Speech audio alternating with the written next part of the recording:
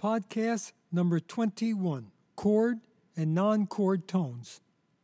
In podcasts number 17, 18, and 19, analysis of Reeling in the Years, Under the Bridge, and Mercy, I highlighted the fact that the interplay of chord and non-chord tones create varying degrees of color, tension, and calm, so important in a melody.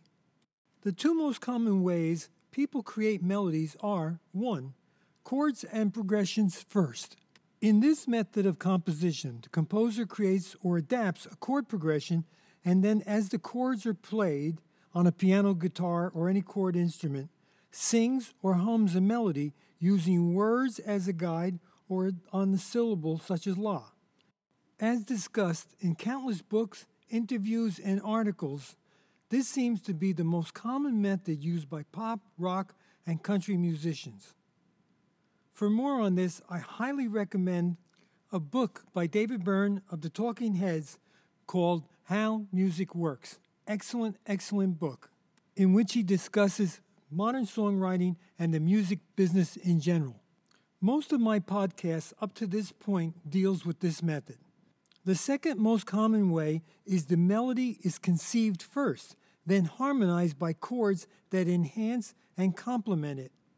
In both methods, the melody is either improvised by your mind's ear or improvised using a scale, such as a blues scale, major scale, pentatonic scale, or variations of the minor scale.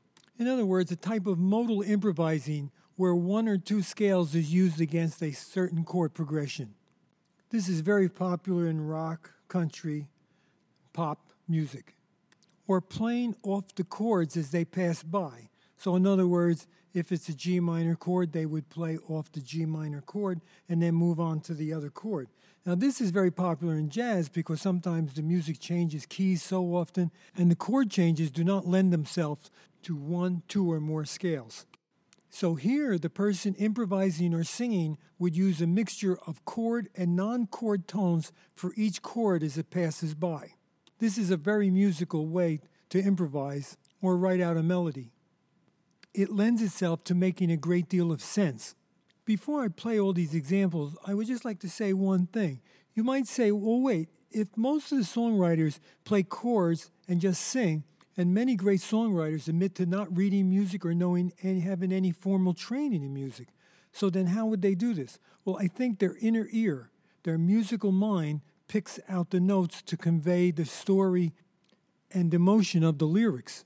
Look at Paul McCartney, admits to no formal training, doesn't read music, and the amazing amount of work he has produced. Now let's look at the interplay and the use of chord and non-chord tones. Remember, the use of chord tones adds consonance, rest, and strength. The non-chord tones add color and varying degrees of unrest. For all our examples, I will use a C chord, C-E-G, and an F chord, F-A-C, one measure each in 4/4 time.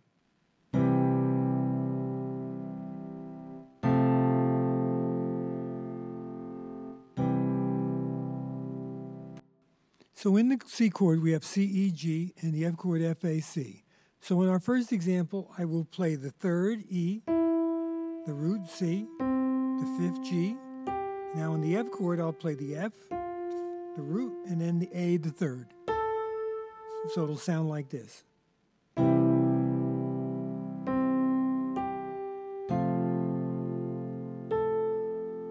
All chord tones. Now for our second example, I will play the same notes, but now I will connect the E and the C with a D. This is a diatonic, that means in the scale, passing tone. And then I will connect the F to the A with the note in between, the G. So let's listen to how that sounds. E, D, C, G, F, passing tone G, A. One more time.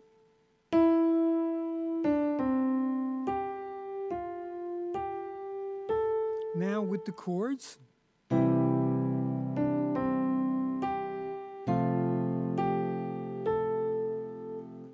You'll notice I connected the E to the C smoothly. Then I jumped to the G. You can jump to any chord tone. And then F, connected the G to the A. Our next example is called an appoggiatura. This is used when you want to express a strong emotion. Here we play a chord tone, but before we play it, we play a note above it or below it. In this case, we're going to go above it. So instead of starting with the E, we're going to start with the F, the fourth of the chord, and then move down to the E. Let's listen to that. The fourth to the third. Hear the emotion there? Then we go down to the C, the root. Now on the F chord, we're going to jump above the F to the G first. Hear that emotion? Especially when you jump in to an appoggiatura. You jump one note higher than the note you want and then move down. So now let's listen to the phrase.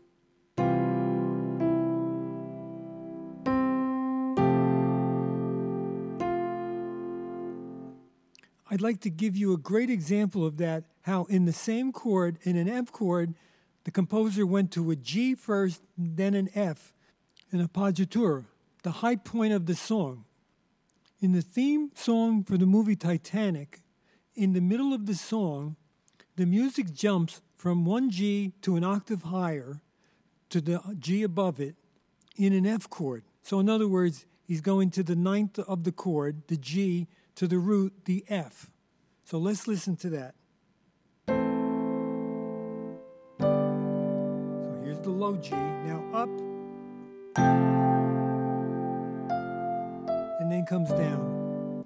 Comes down to an F in the F chord, a passing tone E to a D in a G chord. So another chord tone. We can hear the strong emotion with an appoggiatura, especially by a large interval leap, and held before resolving to the chord tone. In our next example, we are going to do an appoggiatura, but from below. So the note is E, the chord tone, but we're going to play a D first, the ninth. In other words, the second note, but in music we refer to that as the ninth. So we have D to E, the appoggiatura, the D, to the E chord tone. Then we'll do it again. Then we'll jump to the G below the A chord tone. So I play D to E, then I repeat it. Then I jump to an appoggiatura below the note, and then move into the chord tone. So I'll play it all together.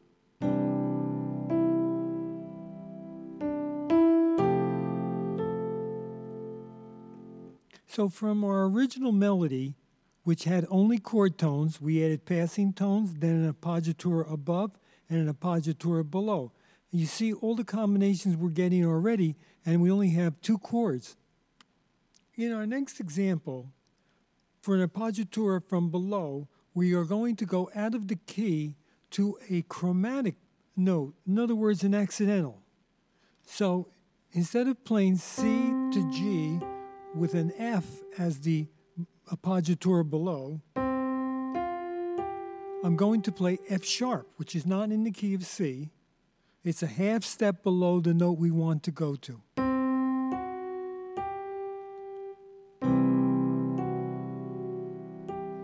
And I've delayed it a little bit to make it more emotional. C, F sharp, then to the G. We have consonants, then we have tension, and then we have back to rest.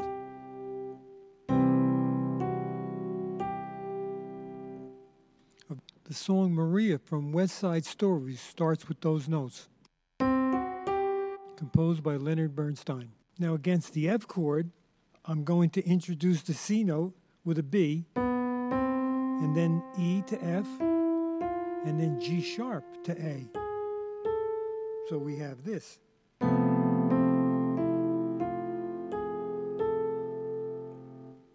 Appoggiaturas approach from below, some in the scale and some accidentals not in the key. Played together.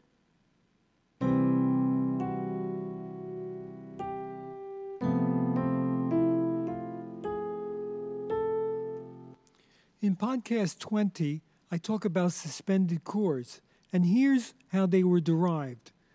Against the C chord, I will play the fifth, the G. So here's the C chord, the G, the fifth of the chord. I change the chord to an F, hold the G, which becomes now the appoggiatura, the ninth, the second of the chord, and then it moves down to the root of the F. Listen again.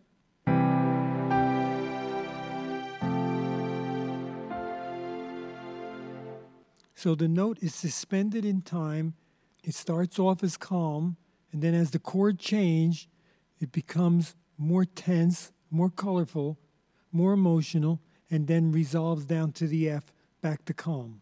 One more time.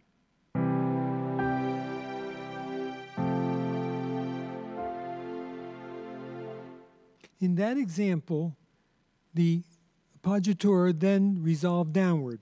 In the next example, the appoggiatura will resolve upward. It will start as a suspension.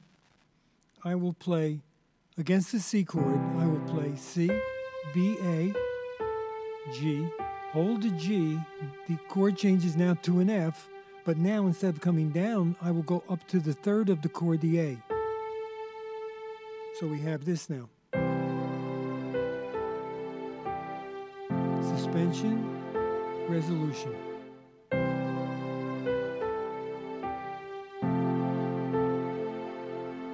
An upward resolution of a suspension.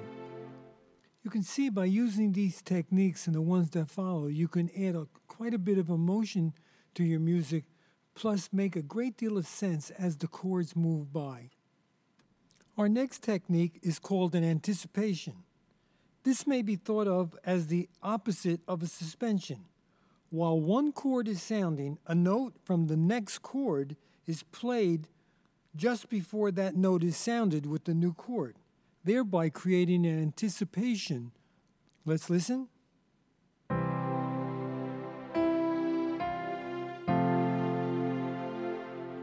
So I played a C chord, I played C and E, and then I played the F, which is the first note of the next chord, the F chord. So I anticipated the F in the second measure with an F in the first measure. Our next technique is used quite a bit. It's called an auxiliary tone. This is a note which is usually one scale tone above or one half step below a chord tone. The chord tone is played first, followed by the auxiliary note, and then the chord tone again.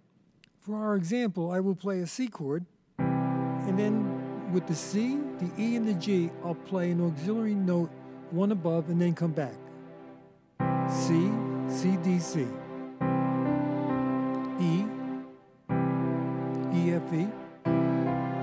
G, G, A, G.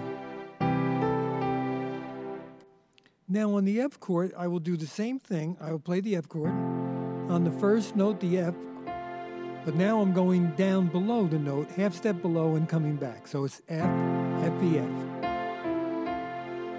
One more time. Now on the A, I'm going to do a half step from A to A flat, back to A.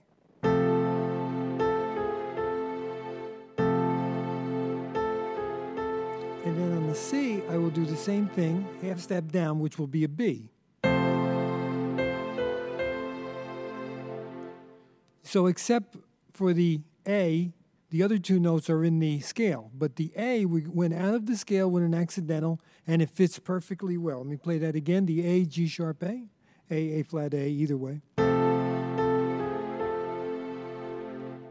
In podcast 18, I did an analysis of Under the Bridge. In the introduction by John Frusciante, an exceptional guitar introduction, he uses an auxiliary note as he plays off the chord. I will play both chords now. In the first measure, I will play the C, E, F, E, and in the second measure, I will play C, and then A, G sharp A. So the first measure will have the auxiliary note above, and in the second one, a half step below.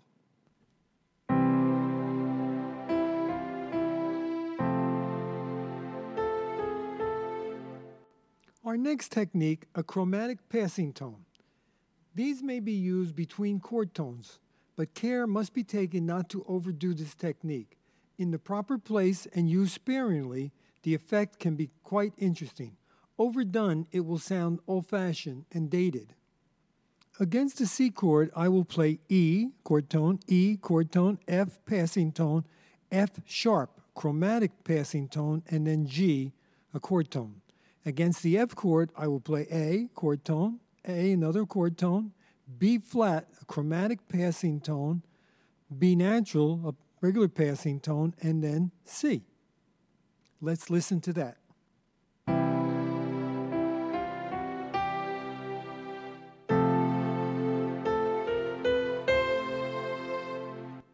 If you're not familiar, the chromatic scale is every note. I'll play one from C to C. Up to this point, every non-chord tone has moved directly to a chord tone. However, we can delay the resolution.